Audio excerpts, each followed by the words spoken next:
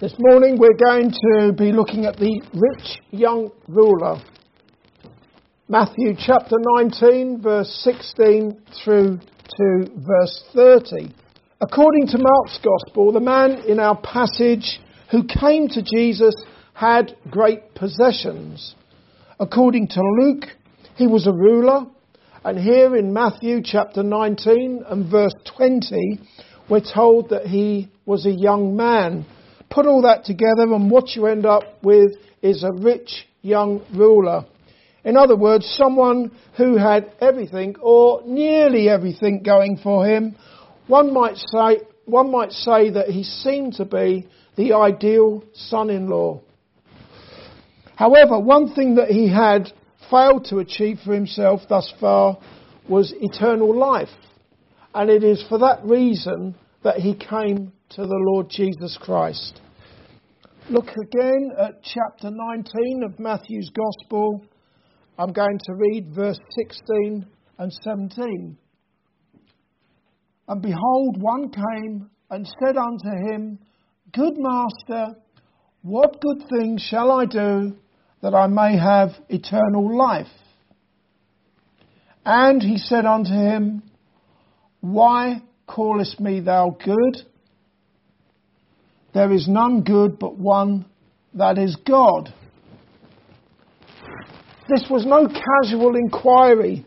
According to Mark's Gospel, the rich young ruler came running to Jesus. In other words, there was a real sense of urgency.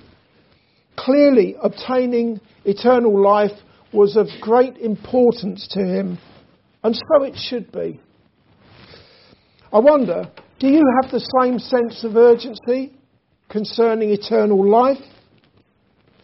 Do you see it as important, something worth running for and inquiring about? Have you done all that stuff yet? Because there's no doubt people who don't even think about these things. Eternal life is so important. It was clearly very important to the rich young ruler. The way things are in this world, with evil abounding, with the coronavirus pandemic, and with all manner of calamities that show just how fleeting our time is, have you obtained eternal life? Have you even made any serious inquiries about it? What else needs to go wrong in this world for you to contemplate eternal life and pursue it? As a Christian, I already have eternal life, and that is because I am trusting in the Lord Jesus Christ, the one that the rich young ruler came running to.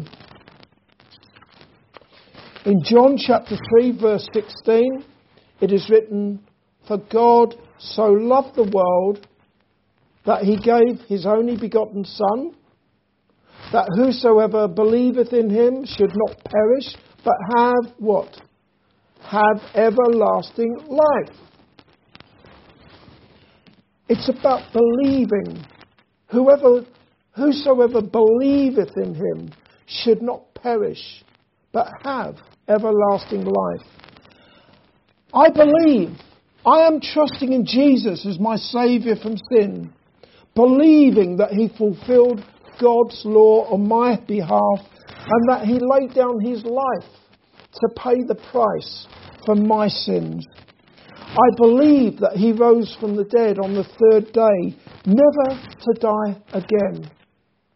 And I believe that I have everlasting life in Jesus. By the grace of God, I believe all of those things. The Son of God is the shepherd of all who believe in him, and they are his sheep. He gives them everlasting life, and he says that none of them will ever perish. The trouble with the rich young ruler is that he did not come to Jesus as a needy sinner, seeking forgiveness and seeking eternal life from Jesus. He said, Good Master, what good thing shall I do that I may have eternal life? By calling Jesus Master, he simply saw him as a teacher. And he wanted to be taught or told what he must do to have eternal life.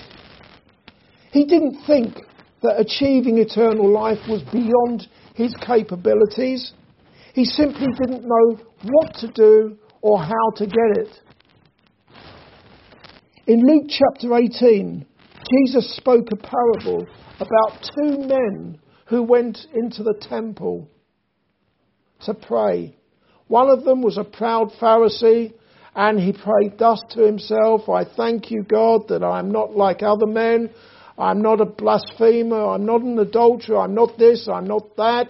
And he blew his own trumpet. However, the second man, a tax collector, he couldn't even look up to heaven. He simply smote upon his breast. He beat his chest as he said, God, be merciful to me, a sinner. You consider that tax collector. Jesus said that he went home justified. Not the Pharisee, the tax collector who cried up to heaven, God, be merciful to me, a sinner. That was a man who recognised that he could do nothing to have eternal life. He needed to be forgiven his sins. And his trust was most certainly not in himself. There is no sense whatsoever of the rich young ruler being like that tax collector. We don't read about him crying up to heaven with the words, God be merciful to me, a sinner.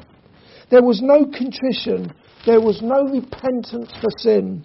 Nothing other than a need to know what he must do to have eternal life. As we shall see, the rich young ruler already imagined himself to be morally fit for heaven. And so it was more a case of him wondering what, if anything, was left for him to do. A law-abiding person, what must he do? Is there anything else in order for him to achieve eternal life? The rich young ruler addressed Jesus not just as master, but as good master. Also, according to Mark's Gospel, he kneeled before Jesus. So he called him good master and he kneeled before him. It was very respectful and very appropriate for him to act and speak in that way. In fact, at the name of Jesus, every knee should bow, of things in heaven, things in earth, and things under the earth.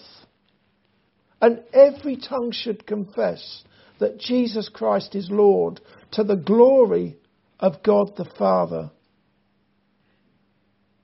Instead, it's more usual to hear people blaspheming the name of God. We hear it on our televisions. We hear it generally, don't we?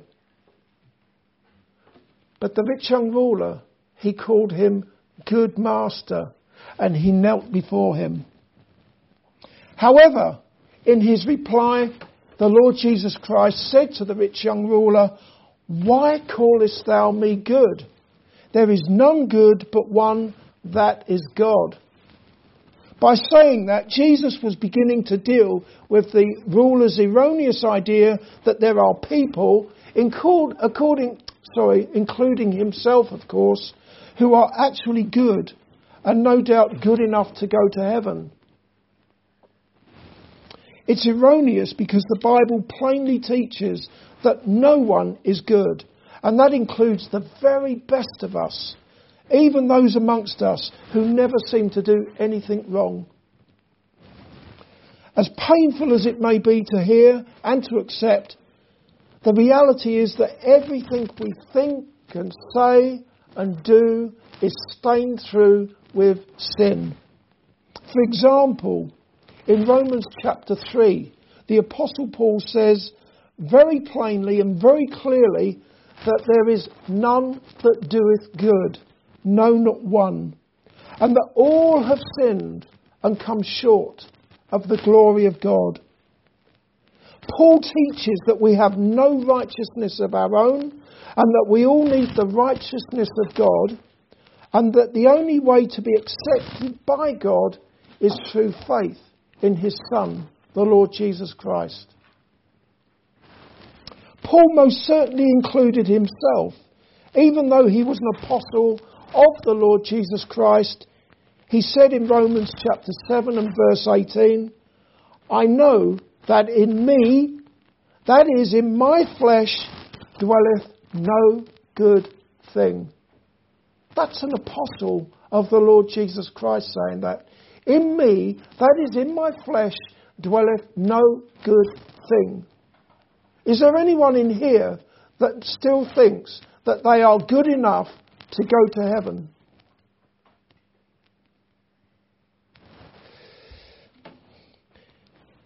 We'll now come back to that reply of Jesus to the self-righteous rich young ruler when he said to him, Why callest thou me good? There is none good but one, that is God. That's what Jesus said to him. No right-minded person would ever suggest that the Lord Jesus Christ is anything less than good. Even though the Bible teaches that there is none good but God, it also teaches that Jesus is without sin. Unlike the rest of us, Jesus is without sin, and unlike the rest of us, not once did he ever do anything wrong. And that bears testimony to the fact that Jesus is good. And that he is therefore God manifest in the flesh. The rich young ruler did well to kneel before the Son of God. However, the trouble is that he saw Jesus as nothing more than a teacher, a good teacher, who might just be able to give him some useful tips on what he must do to have eternal life. And it doesn't really go beyond that.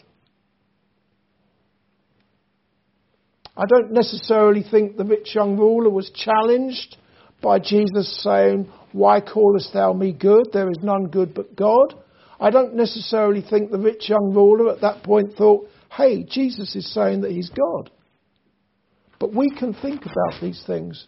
And the reality is that we are not good. There is only one who is good, and that is God. And Jesus is good, and he is God. It's one of the many statements there that when you think about it, although Jesus didn't say, I am God, that is the clear implication.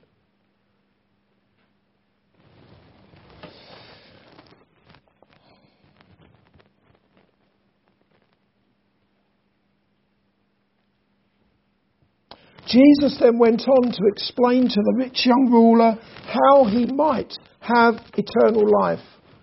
Looking at verse 17. Jesus went on to say, But if thou wilt enter into life, keep the commandments. He saith unto him, Which? Jesus said, Thou shalt do no murder, thou shalt not commit adultery, thou shalt not steal, thou shalt not bear false witness, honour thy father and thy mother, and thou shalt love thy neighbour as thyself. At first glance there, it would seem that Jesus is saying that the way to have eternal life is through obedience to the law. Do all those things and you will have eternal life. If that is the case, we've all had it. Because, as I've already said, all have sinned and come short of the glory of God. All have sinned. That means that we have all broken God's law. So, we cannot hope to have eternal life through obedience to the law.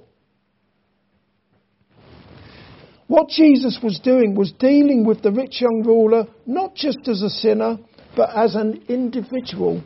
We are all helpless sinners who have failed to keep God's law, but we are not all the same, are we? For example, in John's Gospel, when Jesus spoke to a certain woman, he said to her, "Go call thy husband and come hither." When Jesus said that, he knew full well that she had already been married 5 times and that the man she was living with was not her husband. So what Jesus was doing was exposing her sexual immorality. God uses his law to expose our sins. For example, the Apostle Paul said, "I had not known sin but by the law, for I had not known lust, except the law had said, 'Thou shalt not covet.'" In the same way, Jesus, the Son of God, was using the law to expose the sin of the rich young ruler. Well, look at verse 20. The young man saith unto him, "All these things have I kept from my youth up. What lack I yet?" When the Lord Jesus Christ challenged the rich young ruler with the law that deals with our duties to one another, he said, the rich young ruler said, "All these things have I kept from my youth up."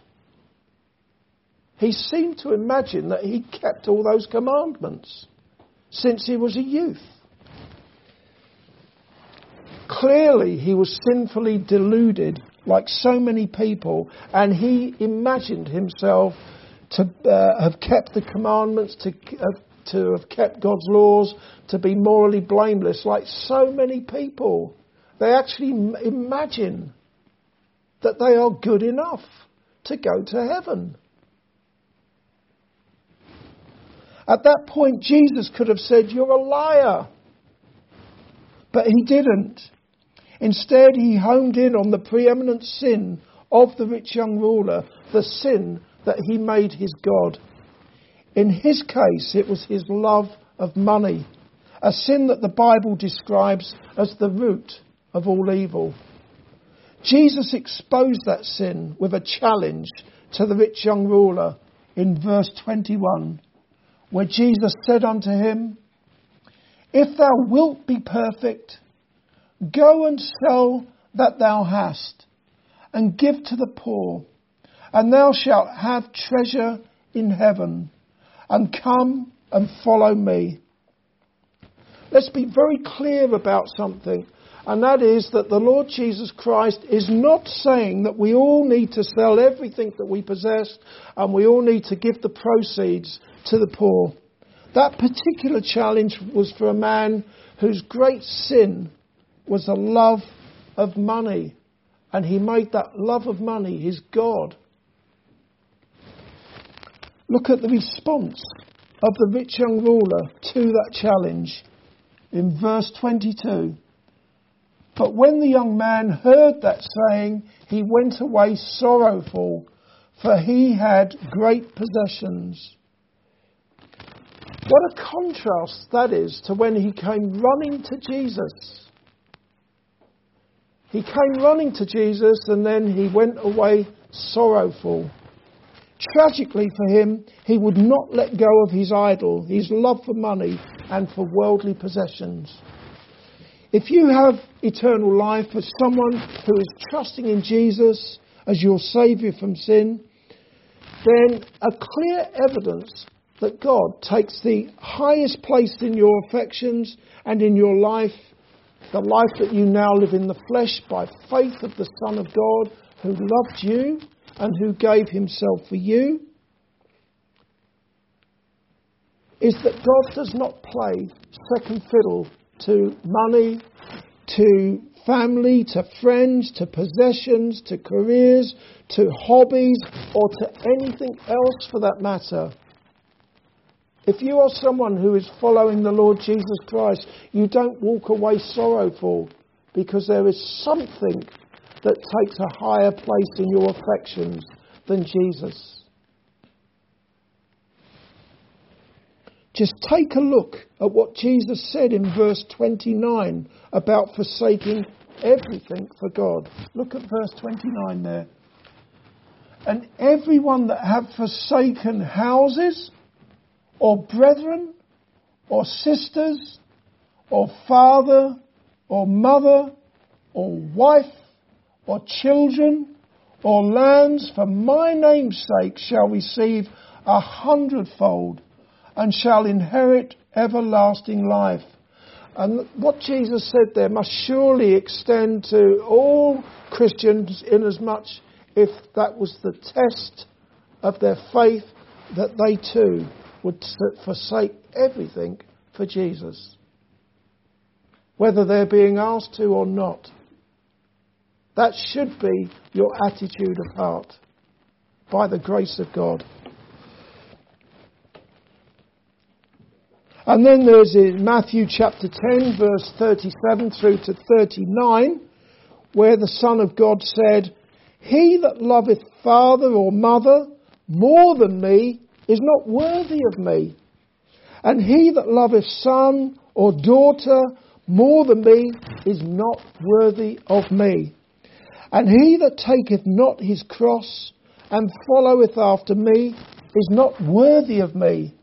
He that findeth his life shall lose it, and he that loseth his life for my sake shall find it."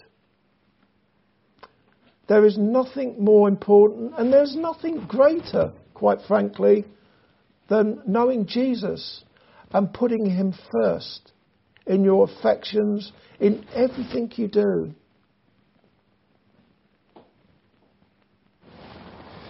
You need to think seriously about these things, the value we place on the things of this world compared with God. Because there are more than a few professing Christians who may well have amazing testimonies about how they became Christians, and we hear these testimonies at baptismal services.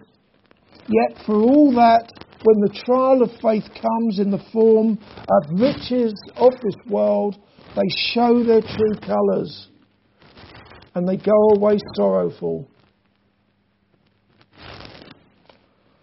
As the Apostle Paul said in 1 Timothy chapter 6, verse 9 and 10, "But they that will be rich fall into temptation and a snare, and into many foolish and hurtful lusts, which drown men in destruction and perdition.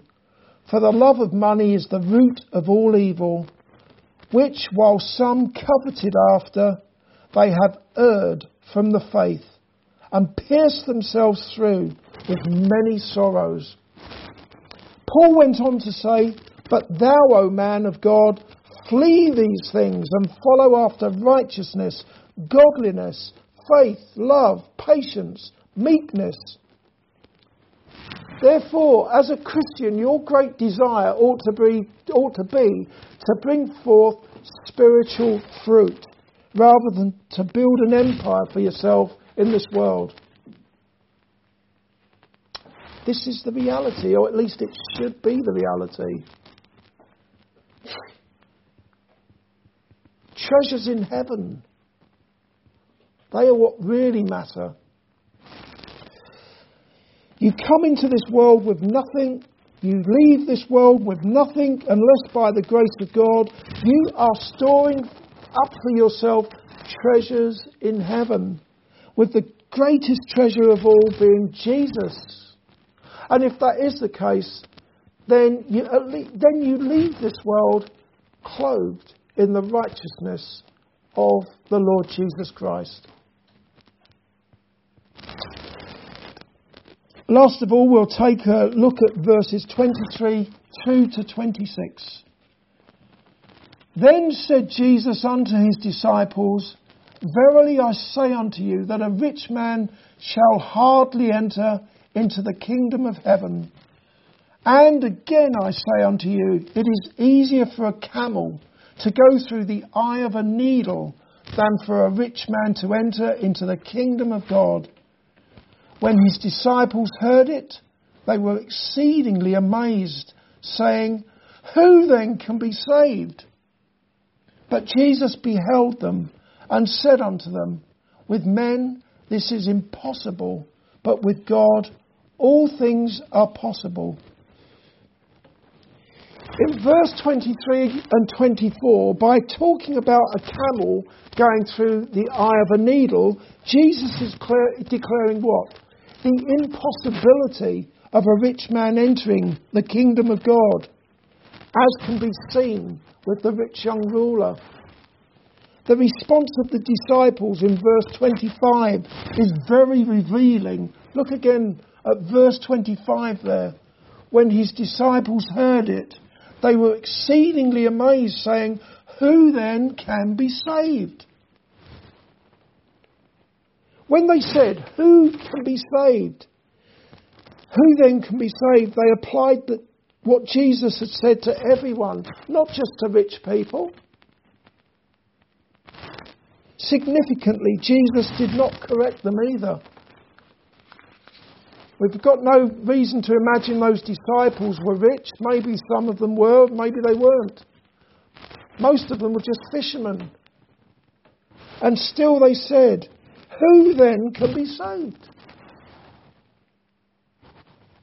The fact of the matter is that it's not just the rich who are prone to have a love for money, is it? You can be a pauper and you can still dream of riches and not give a single thought to God. You can have nothing in your wallet, spend all day thinking about money and not give God a thought. A lesson for us to learn is that left to our own devices, none of us can be saved, ever. None of us can ever have eternal life. None of us can ever enter the kingdom of God. However, the good news is that as Jesus says in verse 26, with men this is impossible, but with God all things are possible.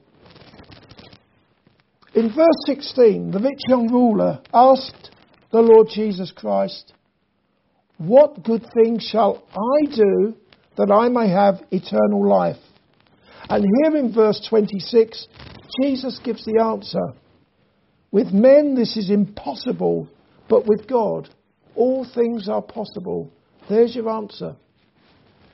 Dear friends, that is an affirmation of the doctrine of grace, which is about God's undeserved favour towards helpless sinners. It is a doctrine that tells us that salvation is not of us. It is of the Lord. As it is written in Ephesians chapter 2 and verse 8, For by grace are ye saved, through faith, and that not of yourselves. It is the gift of God, not of works, lest any man should boast. If ever that rich young ruler did receive eternal life, you can be sure that he will not be in heaven boasting about what he did to reach heaven. He will be too busy praising and worshipping his great God and Saviour, Jesus Christ, along with everyone else who is in heaven. Whoever you are, tinker, tailor, soldier, sailor, rich man, poor man, beggar man, thief, it matters not. Do you imagine that you keep God's law? That you are morally blameless? And that you are therefore well able to secure eternal life for yourself? If by the grace of God the answer is no way, and you know only too well that you are a hell-deserving sinner, then don't delay. Call on the name of Jesus, believing that he carried your sins in his body at the cross. You will then be saved and you will receive eternal life. And to God be the glory. Amen.